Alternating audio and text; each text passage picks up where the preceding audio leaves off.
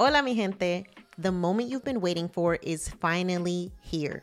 My brand new book, Financially Lit, is officially out. And I can't wait for you to get your copy. Inside this book, I'm bringing you culturally relevant and relatable personal finance advice that will allow you to finally feel seen, heard, and understood.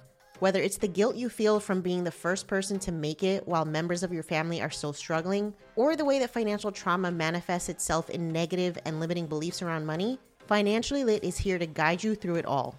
Just a few years ago, it was almost impossible to find personal finance books written for first-generation wealth-building Latinas. We have been forced to navigate the complicated world of money with a bunch of money books written by old white dudes who don't understand what it's like for us first-gen kids. But that stops right here, right now.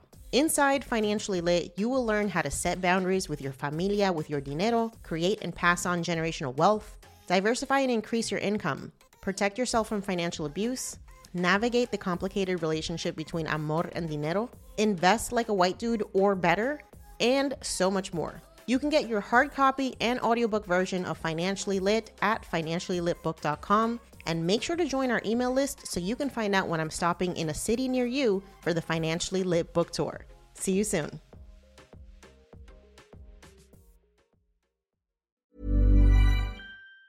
Planning for your next trip? Elevate your travel style with Quince. Quince has all the jet-setting essentials you'll want for your next getaway, like European linen, premium luggage options, buttery soft Italian leather bags, and so much more. And it's all priced at 50 to 80% less than similar brands. Plus, Quince only works with factories that use safe and ethical manufacturing practices. Pack your bags with high-quality essentials you'll be wearing for vacations to come with Quince. Go to quince.com/trip for free shipping and 365-day returns.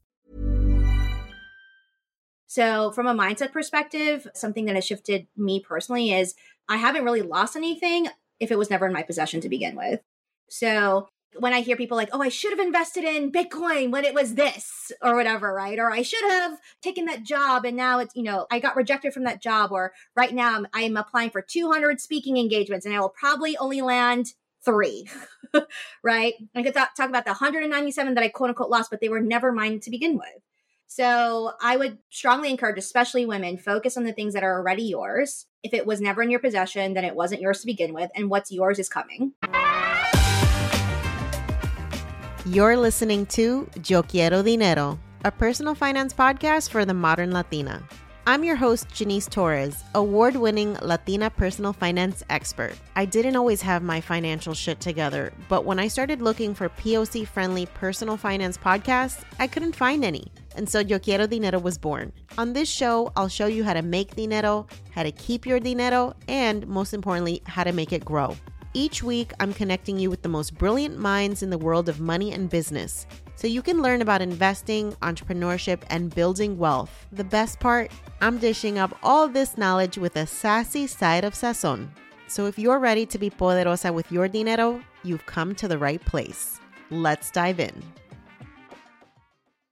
Before we hop into today's conversation, I want to remind you to follow us on social. If you're loving this podcast and you want more community, you want to find out more about our events and all the stuff that we have going on behind the scenes, you can find us on Facebook, Twitter, TikTok, YouTube, Instagram, and everywhere else you love to hang out on the internet. If you're loving this podcast, please take a moment to leave us a review if you listen to us on Apple. It's the easiest way to share our podcast with people that you know and love, and it helps us get discovered by amazing listeners like you. So take a moment, leave us a review, share us with your friends and family, subscribe so that you never miss an episode, and make sure to check out our blog, yoquierodineropodcast.com, where you can sign up for our email list and you'll never miss an episode. Plus, you get exclusive invitations to our live events, special discounts for our digital courses, and as always, our best personal finance tips and advice to help you be poderosa with your dinero. Thanks for listening. Now, let's get into the episode. Bernadette, welcome back to the podcast. You are in a very distinctive class of people who've actually invited back to the podcast for a repeat episode. So just be aware, I fucking love you and I would have you back as many times as you want. So thank you for being here again. Oh my gosh, can you see I'm turning bright red from you just saying that? I feel so honored because I am such a fangirl of yours. So thank you for saying that. I'm happy to be here. Absolutely. All right. So for folks who may be encountering you for the first time, let's start off with an introduction. Sure. So, hello, everybody. I am Bernadette Joy. I am the chief educator at Crush Your Money Goals. And I like to say that I train current and future millionaires, particularly women of color, which is near and dear to my heart. I am first generation Filipino American. If you Google my name, you'll see a lot of stories of she paid off $300,000 of debt in 3 years. And the narrative has since changed to us building our first $1 million of net worth in our 30s and heading towards very real early retirement. And so I love teaching people about all of the things. And I am a self-proclaimed money nerd and huge K-pop fanatic. I love the fact you got to throw that in there. And who doesn't love K-pop? I mean, really, it's like scientifically proven you cannot feel shitty when K-pop is on the radio. I think it's scientific fact. It's also like top of mind for me because today I'm going to a K-pop concert. So like one of the reasons I became debt free and financially independent was so I could go to a K-pop concert whenever I want to. Hashtag goals. Okay, so let's talk about your journey to becoming a millionaire, right? That term, I feel like it's thrown around, like $1 million business, $1 million portfolio, da da da da da. But what actually goes into becoming a millionaire? Can you break it down? All right. So I think the first misconception, and surprisingly, I've had to clarify this with a lot of people, is that being a millionaire means that you have $1 million net worth of assets. So take everything that you own minus everything that you owe, right? And if that amount comes to $1 million or more, you're technically a millionaire. But a lot of people think that being a millionaire means that you have $1 million business or that you make $1 million a year or whatever it is. And so when people say, oh, it's not attainable to be a millionaire, actually, if you really break it down, it's more attainable than people think it is. I did not think it was going to be attainable for me, especially as a Filipino American who was just trying to get by in life. And I also didn't think it was going to come in my 30s. I was thinking, I think I will be a millionaire someday, but maybe in my 50s or in my 60s. And what has really, I think, changed the game in terms of, and we'll probably talk more about it, but if I had to tell people what are the main things that got me to our first million, and I like to say my first because there'll be others coming along the way, is getting super, super clear about having that as a goal, period. A lot of women that I talk to, they're like, oh, well, I don't really need money, or I'm not about money. That's not important to me. Well, if it's not important to you, then it's not going to happen. So that's one, is saying it out loud and being very clear that is something that I am pursuing. If you follow me on my social media, I am a stickler for budgeting. So everyone always wants to know, what is the plan? Well, how am I going to get here? And then I tell them well, here's your plan. It's called a budget. And they're like, no, I don't want that. Give me another plan.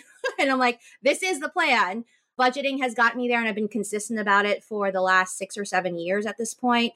And then you preach so much about this, which I love, which is I'm all for paying down debt, obviously, and managing expenses and stuff, but you will hit a limit with that. And at some point, you're going to have to increase your income. And so when I first started this journey, at the time, my salary was $30K, and it's 4 times that now. And that is a big piece of how we were able to grow our net worth, aside from just paying down debt and budgeting.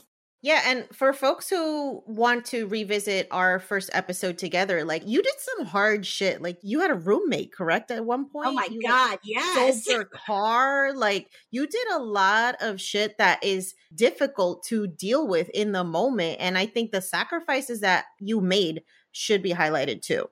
Thank you. One of the biggest sacrifices that came recently since our last episode was that I sold my house, which was a crazy thing. And I'm not saying that everyone has to go downsize or whatever, but it became very clear to me that for me at this moment in my life, I know that I want to own a house again at some point. But right now, when I thought about what's important in the next couple of years, it was digital nomadism and really honing my craft and all that stuff. And none of that really required a house at that moment in time. And so a lot of people, including my family, were like, what do you mean you're selling your house and you're going to a 2-bedroom condo? And I was like, this is what I want to do. And I help a lot of my clients buy homes, and like I'm still all for real estate. And actually the biggest portion where we were able to grow our net worth was because of the way we bought our homes in the past. Like real estate was a big reason that we were able to accelerate our timeline. But there is a lot of things that people will look at what me and AJ did, and they'll say like, oh, well, I'm not going to do that. Like, I'm not going to get a roommate. I'm not going to sell my car. I'm like, you don't have to. But having this goal made me very creative in figuring out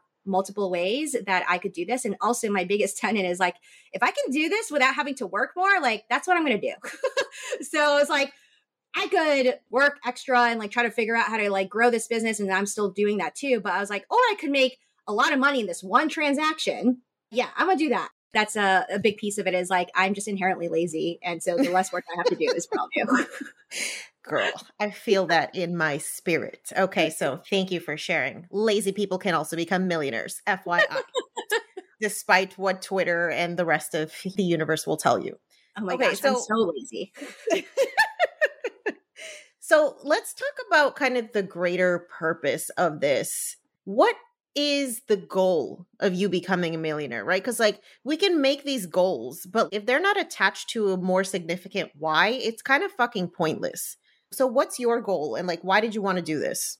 It's funny because I own a company called Crush Your Money Goals, and I've been struggling with this goal part of it this year in particular because I thought it would take us another couple of years to get to this point. And I was like, oh, and I'll figure out like why this all matters at that point. And then it came and I was like, oh, wait, I need to figure out why I need to do this. So initially, the goal was just so that we could retire with dignity and a reasonable amount of comfort. So when I talk to a lot of folks who are new in the personal finance space, they're like, well, I don't need to be a millionaire. I'm like, well, let me break down what it's like to live in the US on basics.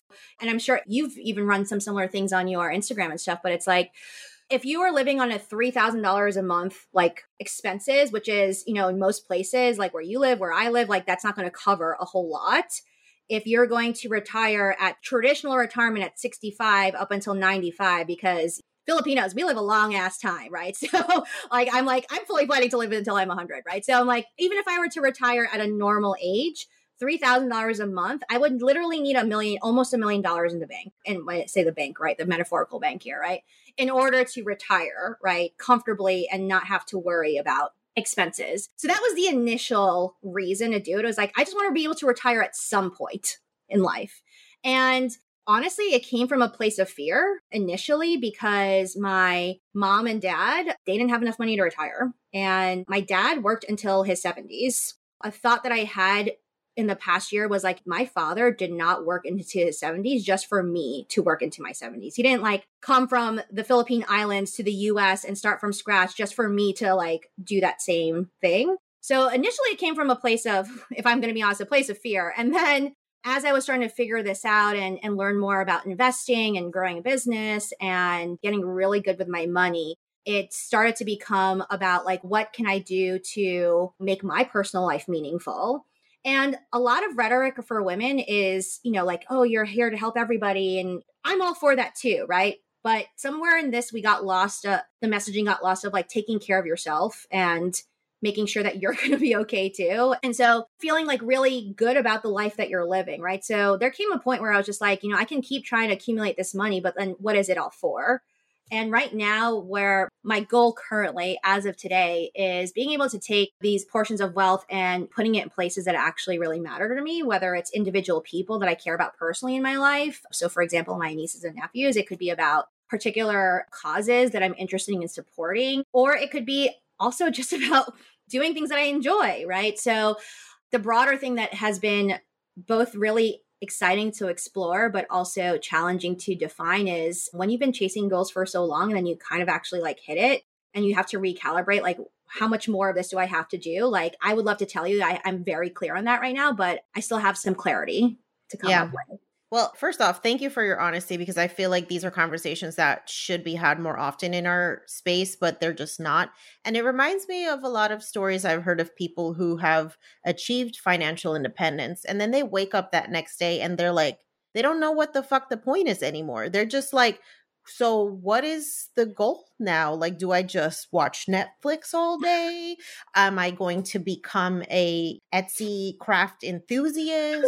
Like, what are we doing? And I think that's why it's such an important thing to like just become like a well-rounded human being with lots of interests and social connections and important relationships and just things that fucking light you up, because the money is not going to hug you back. It's not going to give you the satisfaction of knowing that like you have really great friendships or you have like a really awesome marriage or whatever's like important to you.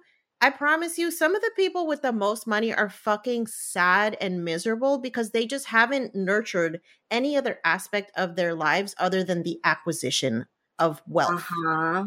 With me, I'm so glad we're having this conversation because in the last 6 years, the question I hear all the time is always like, what's next? So what's next? And in a lot of ways, like I'm very grateful where people have followed my journey and they're like excited for me, right? They're like seeing that I'm hitting these different milestones, and people who have known me for the last 8 years, decade now have seen like, I literally was like, just like borderline collapsing in life. Like I was just like, I don't know what I'm doing here. And so like a lot of people will say, you know, it's very inspirational to see what you're doing. And so they're always asking what's next. And so this year is the first year, and it happened a couple of years ago when I closed my first business, where I was very honest with people. I'm like, I actually don't know what's next. I don't know what's next.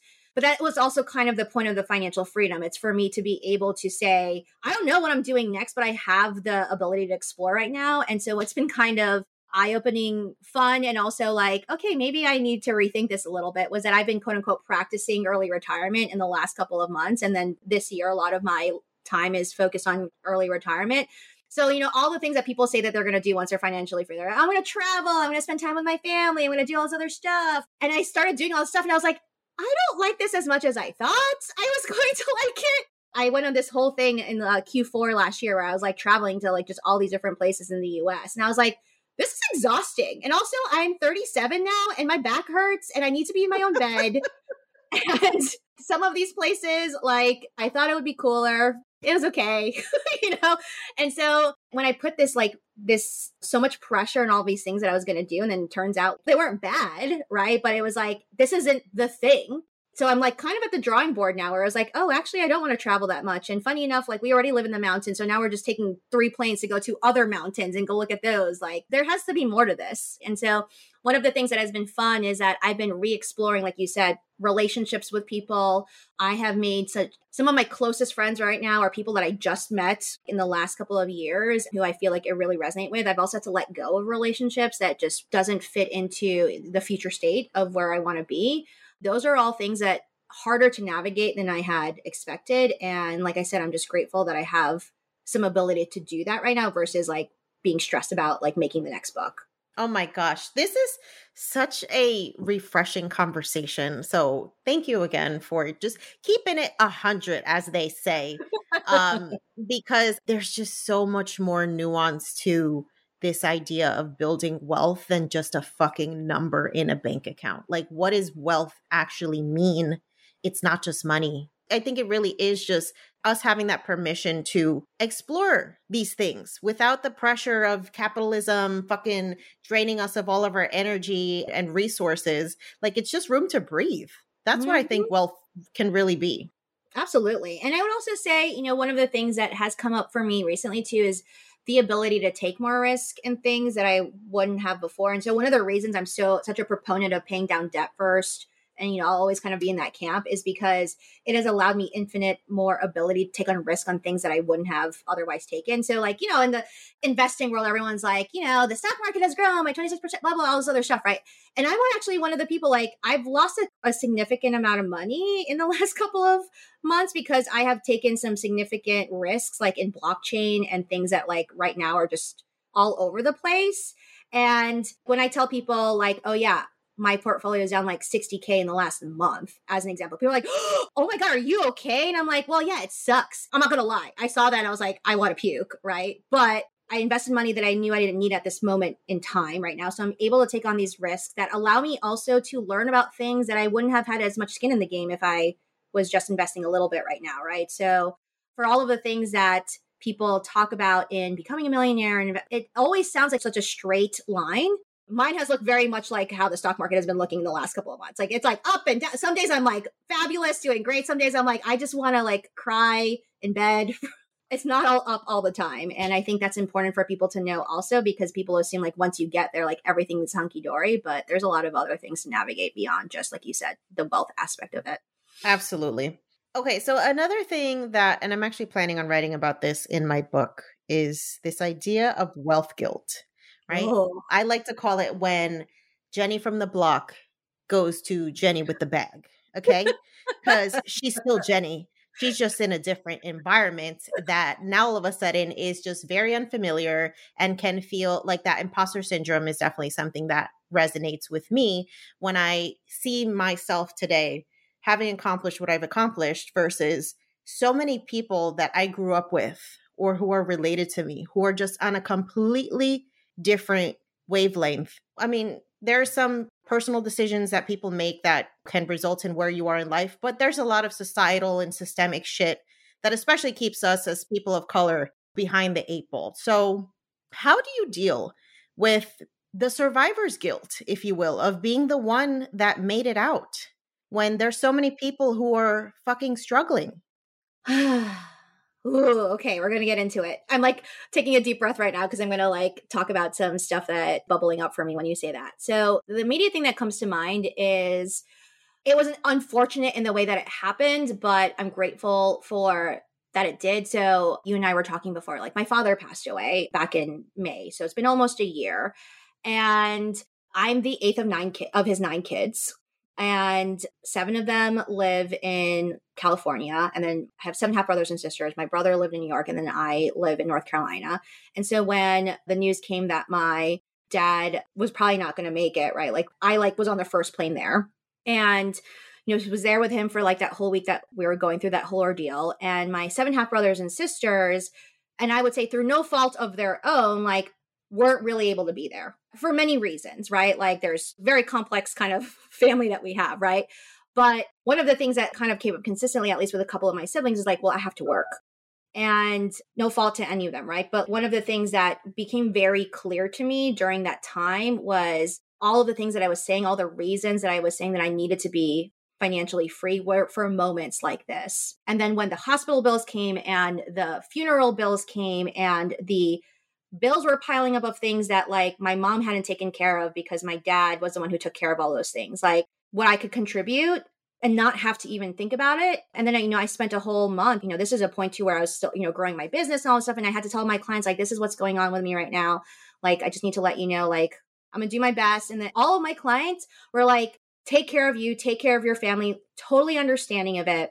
And I still had a little bit of that, like, oh my gosh, like I'm letting people down because I'm taking a pause in my business in order to like take care. And one of my clients said to me, she was like, isn't this the point? She said, don't feel bad about me right now, right? And she sent me like stuff to like get me through that next couple of weeks. And so I look back on that time, and when I say, it was unfortunate in the way that happened, it was like a very real wake up call for me to say, like, oh, I said that when I was going to be financially free, like it was so that I could spend more time with family. It's so I could do these things. And then shit really hit the fan and we were able to do the things that we said that we were going to do. I'm grateful that we were able to do that. Not everyone is able to. So when I think about, do I feel guilty about it now? No, I don't. Did I feel guilty about it before? Because before that, my very loving Filipino family would be like, how can you afford to do this? How can you do that? Like, why are you posting about money on social media? Why are you telling people things you shouldn't be saying, right? Like I felt so bad about a lot of those things before.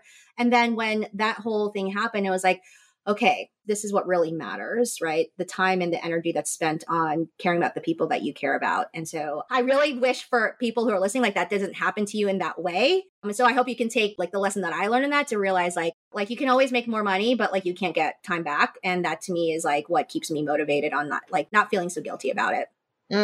Yes, absolutely. And I've seen these things transpiring within my own family, just seeing, uncles, older people in my family who were the glue, if you will, the financial glue, the financial CFOs of the family. And now the women, the daughters, the wives are left to like deal with the aftermath. And they didn't necessarily know what was going on with money.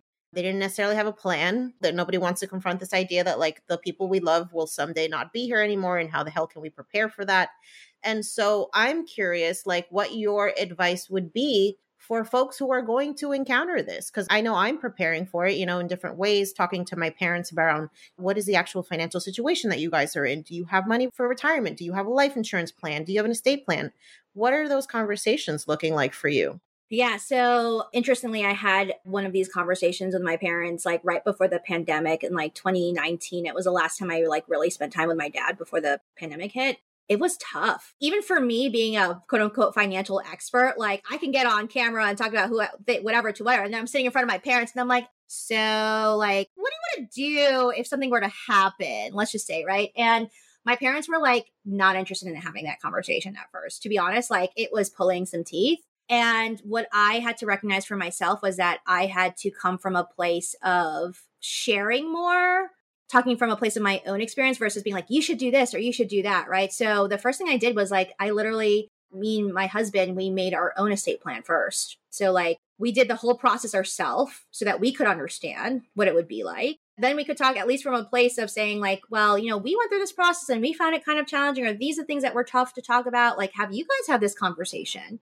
Right. And it was very different the next time around that I had that conversation with my parents to say, you should be doing this or you should be thinking about that versus like, we just went through this process. We would love to share how it's been for us and like see how we can help you. And in that conversation, what was interesting was that something came up with my mom that I wasn't expecting. She said to me, maybe some people can relate, was if I pass, like, I want you to send money to like all your cousins in the Philippines. And I was like, first of all, what? I didn't know I had cousins in the Philippines. Second of all, like, who are these people? And like, it just opened up this whole can of worms, right? And she was like, yeah, just like whatever. And I was like, oh no, no. So I said to her, okay, I can't do that because I don't even know who these people are. And so it would be great if we actually like started having a plan about it. And did we get a full blown plan in place? No. I would love to say that we did that, but it created a lot more awareness in that conversation first. And then she actually started funneling money toward like, and one of the questions that came up, I said, well, why are you waiting until you pass away? And she said, oh, since then she started funding college for like apparently one of my cousins in the Philippines I didn't know I had. So having the conversation at first to say, here's what I'm doing. What are you guys planning to do? Not from a place of, oh, we think you're going to die soon, or when are we going to get money or anything like that, but just like, what are the wishes that you really intend for yourself? Went a long way. And then on my husband's side, who are also first generation Filipino, they actually raised the conversation with us first. Again, interestingly, decided to do this like around a table one day for dinner. And they're like, so if we were both to be on a plane and the plane didn't make it. And I was like, where's this conversation? This was like over like just random dinner, right? They're like, here's what's going on. And the conversation was great in that there were some discrepancies between the three brothers, but my husband is the second of the three. But it gave us an opportunity to talk through those discrepancies versus waiting until the thing happened. Mm-hmm. And so because of that conversation, there were some changes that were made. So as hard as it is, and I'm going to say this like not to be a Debbie Downer, but not just as a money person, but as a daughter who had to deal with the after impact of a will not being in place. If you think it's hard to talk about it now, it is so much harder for the people when the thing happens. So yeah, it's going to be uncomfortable, but I would encourage people to consider sooner than later. Yeah. Thank you for sharing that. And I think it's a conversation that has to become normalized in our families, especially if you are that person who is like the responsible one, if you will, right? The one who people are going to turn to for figuring out how the fuck we handle this once it gets there. Because I know I am that person, like 1000%. My family has already told me that, like, you're the person we're going to expect to figure this shit out. And I was like, okay, cool. Good to know. Let me prepare myself. Let me sign up for therapy now because I'm going to need to do some preemptive work to be everybody's fucking emotional support animal. So yes, it's conversations that must be had. Well, okay. I'm going to tell you this, Janice, before we move on from that point is like, something else that I did not expect, and it was very hard for me to do, was everyone loves the word boundaries, but I also had to set some boundaries on things that I was not willing to do and I was not willing to engage in. And I got some drama up in my family, right? So who doesn't? Right? In Filipino, we call our aunts and uncles like titos and titas, right? So like we call gossip like chismis, right? So I like literally had to sit down with my family. I'm like, I ain't engaging in no chismis like the teachers and teachers can do whatever they want, right? But like, here's like the limits of what I'm going to be responsible for. And again, like letting them know, because the assumption was like, oh, well, she'll just show up and she'll just take care of it or whatever. And I was like, and especially, I'm going to say this too, because I am the only one that doesn't have kids and I don't plan on having kids and all that stuff. Like the immediate assumption was like, well, she can just drop whatever and like take care of stuff. And I was like, just to be clear, I am absolutely willing to help. And here's where I am willing to help. But this is like where the limitation is on it. So like whatever you thought was going to happen, we have to create another plan. And that it didn't save me completely from therapy, but at least the therapy sessions weren't as intense, I guess, if I could say. Yes. Oh my gosh. I'm so glad you brought that up. I think we tend to give sometimes to the point of detriment out of guilt. And it's just like, look, you have to figure out what works for you. You have to put on your own life vest, whatever oxygen mask, whatever analogy you want to use. Because at some point, if you are depleted financially, emotionally, spiritually, like you're not going to serve anybody at that point. 100%. Hiring for your small business? If you're not looking for professionals on LinkedIn, you're looking in the wrong place. That's like looking for your car keys in a fish tank. LinkedIn helps you hire professionals you can't find anywhere else, even those who aren't actively searching for a new job but might be open to the perfect role. In a given month, over 70% of LinkedIn users don't even visit other leading job sites. So start looking in the right place. With LinkedIn, you can hire professionals like a professional. Post your free job on linkedin.com/achieve today. Selling a little or a lot?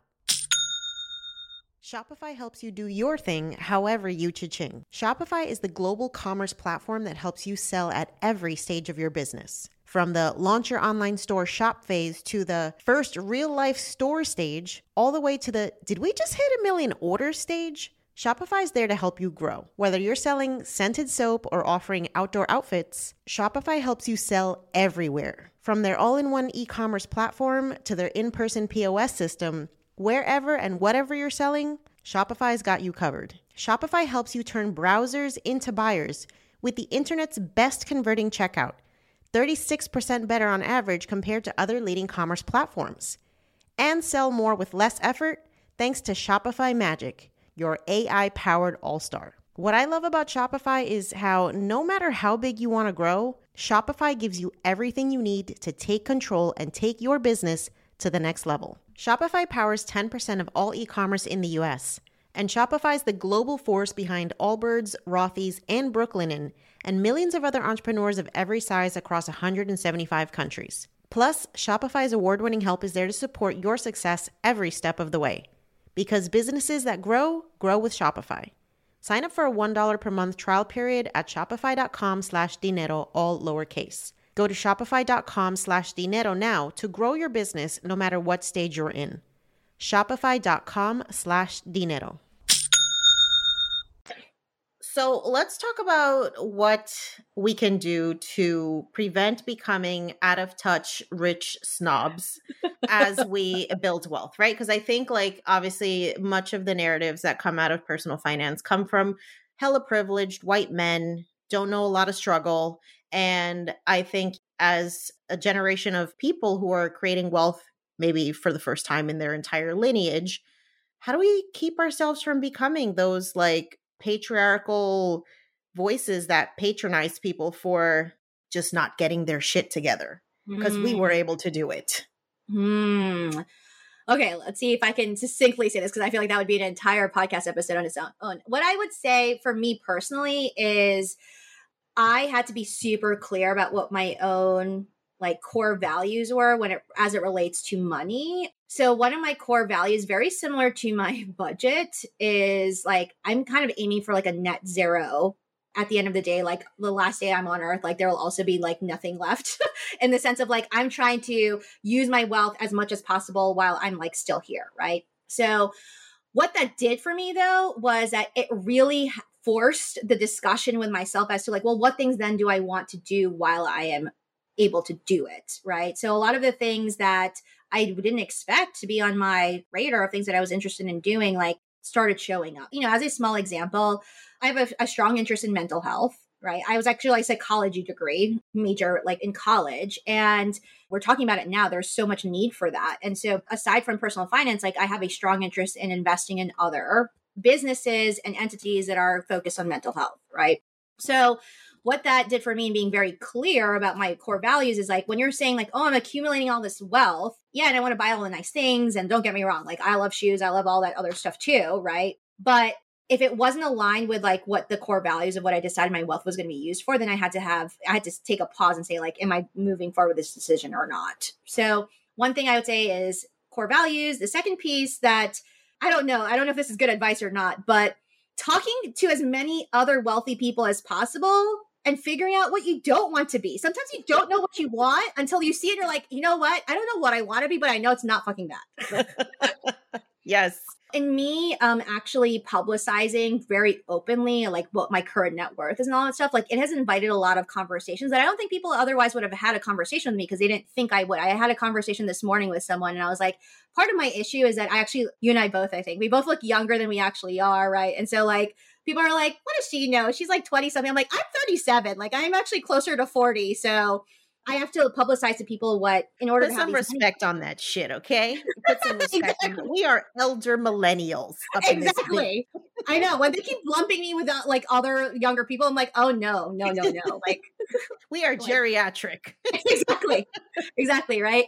So in having these conversations with other people, I have found role models, people who I think are doing amazing things with their wealth that I wouldn't have otherwise thought of. So as a small example, I just like a couple weeks ago, opened my first donor advised fund. I didn't know anyone else who was doing that. Like I grew up in, if you want to donate, you put money in the basket at church and like, that's it. Like, yes, I didn't know there's like a whole other thing to this. Right. So talking with other people made me realize things I wanted to do, but more importantly, I found a lot of things I was like, nope, not doing that. So I had an example of someone who like talked to and they're like, they didn't know what else to do with their money and they bought 7 cars. And I was like, good for you in the sense of like, whatever, like that's what you want to do. Like, I'm going to judge here.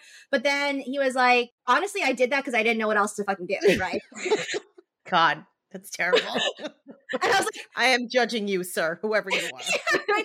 So the good news is in having the conversation, like I was able to educate him on some stuff. But to be fair, Janice, like I could definitely go down a rabbit hole of buying designer purse after designer purse. Oh, right? For sure. So, but when I heard him say that, I'm like, that sounds absurd. But I was like, oh, but the 7 Louis Vuittons that I'm planning on purchasing because I know which ones I want, like, is it that Are we there? Yeah, are we that different? So it was also a stop check for me, right? To just say, okay, like, there are certain things that I don't want to do. And then even just the rhetoric, because I will say, personally, I'm guilty of it. I have gone down this path for a couple years now. And there is a point that I kind of forgot about this. So what's been interesting, I've been getting a lot of like more controversial comments on my social media. And I had a couple comments, people saying like, you're Asian, like you're not a person of color. And I was like, what? And I've had from another person of color, which I thought was like bizarre to me. Right. And I had someone else say, well, you must make a lot of money, or like, how much did you make when you were paying down this? And I was like, my salary was $30K back then. Right. And interestingly, in having all of these trolly people, I'm actually grateful for them because it made me realize like, oh, I did come a long way. And I kind of forgot where I came from. I only started sharing more of the rhetoric of like, let me school y'all on like how Filipino people are not the same as Chinese people or whatever. Let's do that. Right. And like a lot, even my close friends didn't know that I had 8 siblings. A lot of people didn't know about some of the things that were going on within my family. Right. To your question of how do we stay in touch, right, is like, I think we were these people all along, but you can get lost in a lot of the hoopla and like the excitement of growing your business and doing all those things. But like taking a moment to say, okay, I was still that person a couple of years ago, and that's where people are right now. Hopefully will keep me grounded. Yeah. Hopefully. I absolutely love that advice. And honestly, I think one of the main reasons why we tend to forget where we came from is this idea that like we're taught to just show the fucking highlight reel on social media, right? So like if you're constantly reinforcing to yourself, like, look at all of this shit I've done, but you don't go back and think about like, what are some of those hard moments that I could share that would also be useful lessons to people? What are those vulnerable moments that I had? Like, that's why I talk about, my whole fucking business came out of a mental health crisis, like 1000%, and it's just like, it's not shameful. It's not wrong. It's not somehow, it doesn't somehow diminish what you've been able to accomplish by acknowledging that the shit wasn't easy. On the contrary, I feel like it makes people resonate with you more. It makes people feel like you're more human, like you're more relatable. And we need that. We need to feel less like we're being spoken down to and you're in this shitty situation in your life because you just made shitty decisions. It's like, no, we've all made fucking terrible decisions.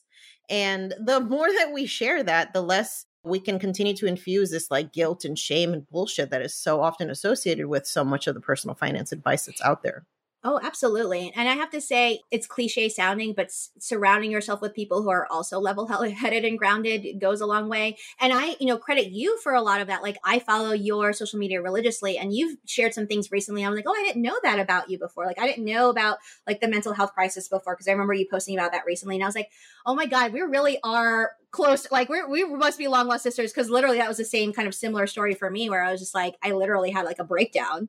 And that was what forced my hand, right, to like pursue this personal finance journey. But like, I didn't think anybody wanted to hear that. So you've encouraged me in a lot of ways. And, I think the other practical speaking thing that I can say about like, how do we not be out of touch is, I'm going to be honest, I'm like still working on this, right? But it's like, I got to learn to let some money go. And like knowing that it's coming back, right? And I see that with a lot of my clients, right? I see a lot of my clients saying like, oh, I can't do these things because they think it's a finite resource. Like if I spend it now, it's not going to come back. And so even just this week thinking about, okay, I'm going to donate more than I've ever donated before in my life. And that is counter to my growth in net worth, 100%. But again, what was the fucking point? What was the point of doing this if I wasn't going to use it for things that actually mattered to me?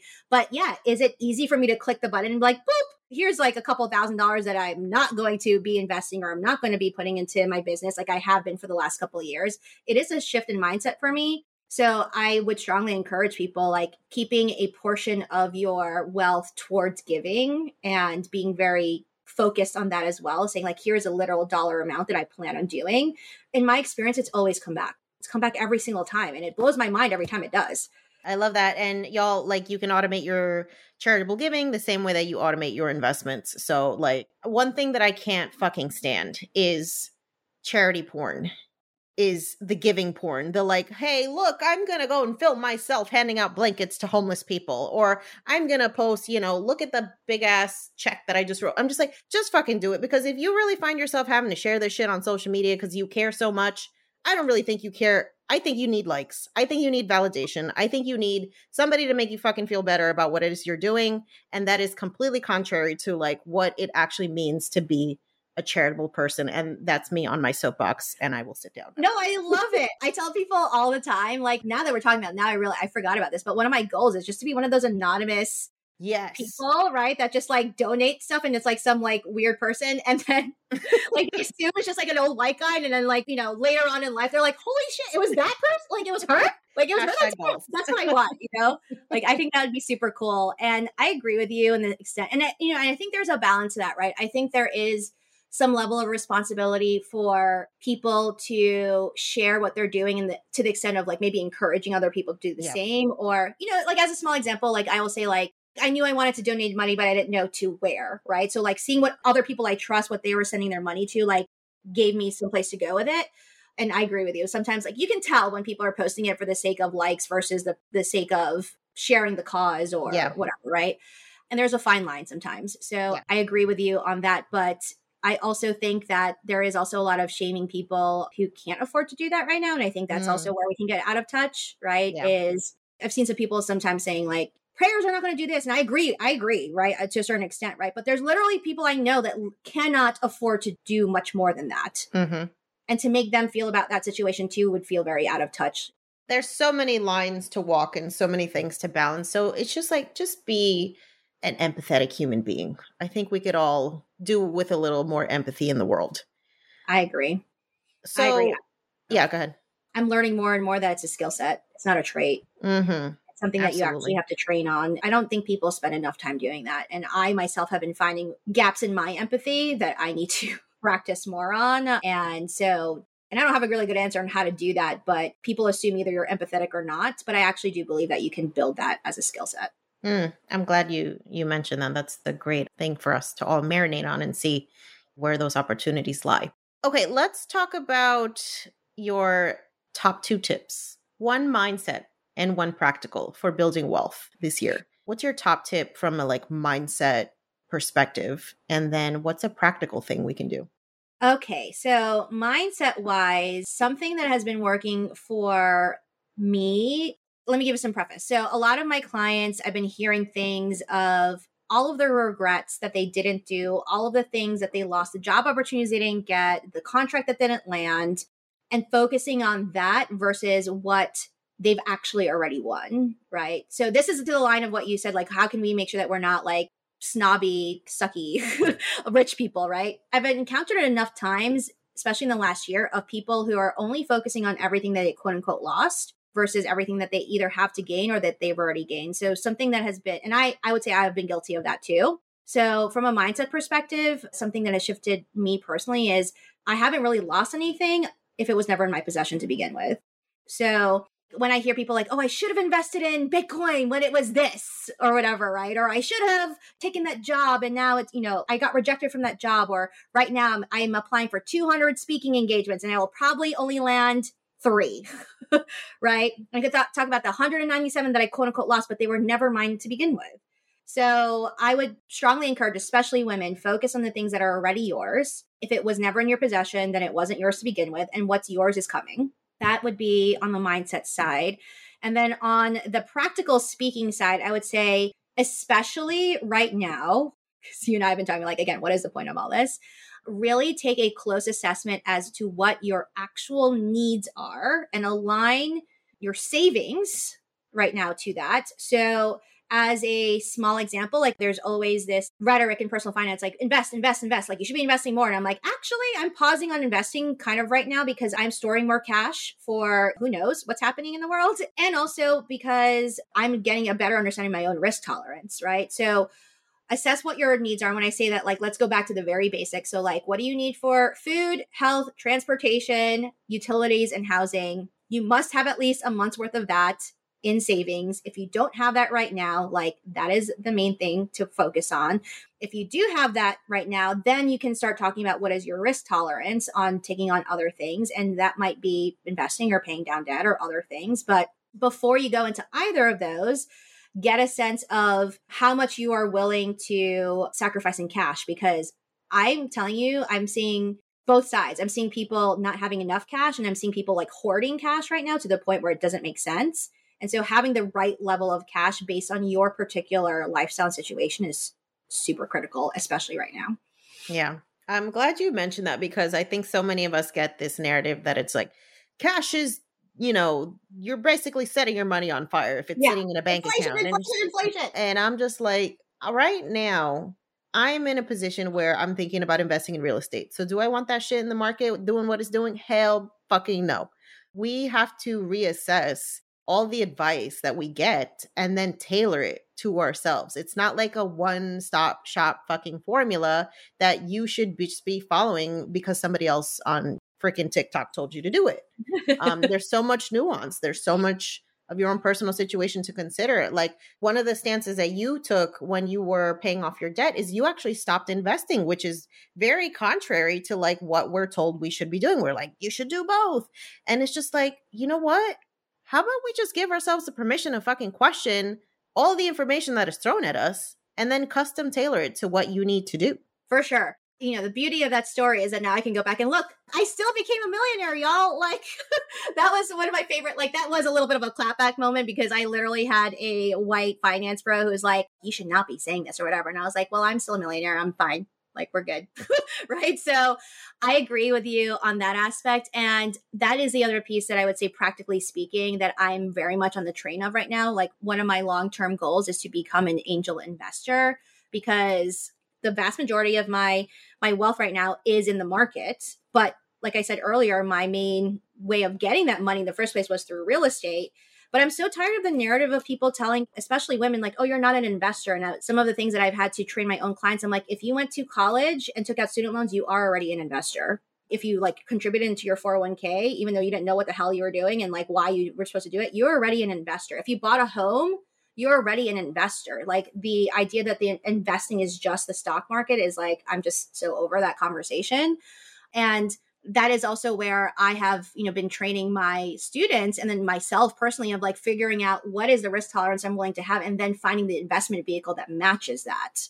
Right. So you and I, we both went into NFTs and crypto recently, right? Like, but I'm testing the waters right now. I'm like, this is what I want to do forever. I don't know. But there's no one right way to invest. And I think people take things like way too literally in terms of what people put out there. Specifically right now, I've told people, and I think this has been interesting, is that if you're not sure, you really can't go wrong with paying down some debt right now. Like if you're not sure of what those investment vehicles are right now, then like focus on the debt a little bit now until like you figure out what that thing is that you want to do and then revisit that conversation. And so what's been fun, as a small example, I had a client recently who's like, she's like, I have so much credit card debt. And I'm not investing enough. And so I literally walked her through, like, if you were to pay this down and this is what was going to happen, then all of the money that you used to put in credit card debt, now you can put entirely towards investing. And you wouldn't feel so stressed out. Like you look like you're about to lose your mind.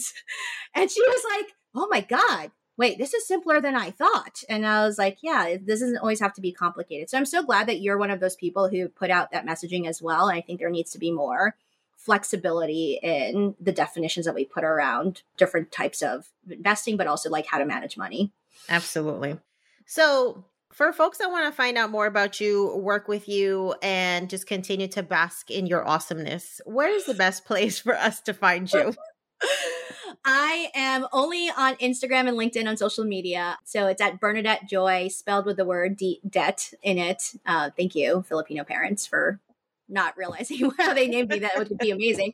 And then my website, if you want to spend time with me, it's at crushyourmoneygoals.com. And I run an academy where you have the option of working one-on-one with me, or you can join our group of badass women who are all either current or future millionaires. And we meet every week to teach you about all things money. Bernadette, love you so much. Every time I encounter your content on social media, it's just so different. It's just so refreshing. It's just so unapologetically like, yes, you fucking deserve money and you should not feel bad about it. And you can do it. And you can be a woman of color and you can have all the things. And we need more voices like yours who are just giving us permission to level up unapologetically. So thank you for what you do. Okay, I'm going to go cry now. Thank you. Thank you so much, honey. All right. Thanks for having me. Planning for your next trip? Elevate your travel style with Quince. Quince has all the jet-setting essentials you'll want for your next getaway, like European linen, premium luggage options, buttery soft Italian leather bags, and so much more. And is all priced at 50 to 80% less than similar brands. Plus, Quince only works with factories that use safe and ethical manufacturing practices. Pack your bags with high-quality essentials you'll be wearing for vacations to come with Quince. Go to quince.com/pack for free shipping and 365-day returns. Thanks for listening to today's episode.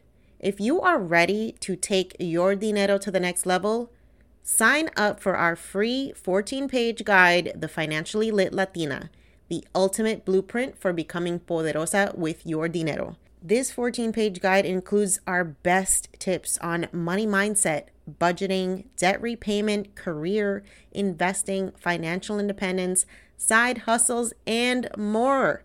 And you can get it completely free. So to get your copy of the Financially Lit Latina, just head over to YoQuieroDineroPodcast.com/start. That's YoQuieroDineroPodcast.com/start. And start transforming your dinero story today. Until next time, stay empowered, stay inspired, and stay poderosa.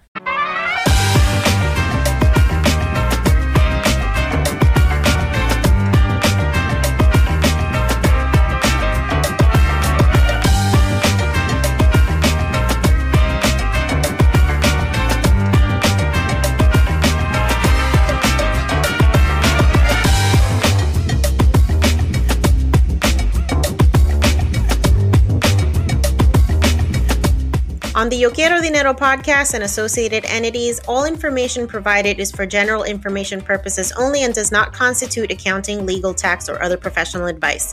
Listeners should not act upon the content or information found here without first seeking appropriate advice from an accountant, financial planner, lawyer, or other professional. We assume no responsibility for information contained on this podcast and associated entities and disclaim all liability with respect to such information, including but not limited to any liability for errors, inaccuracies, omissions, or misleading or defamatory statements. Usage of this podcast and associated contents constitutes an explicit understanding and acceptance of the terms of this disclaimer.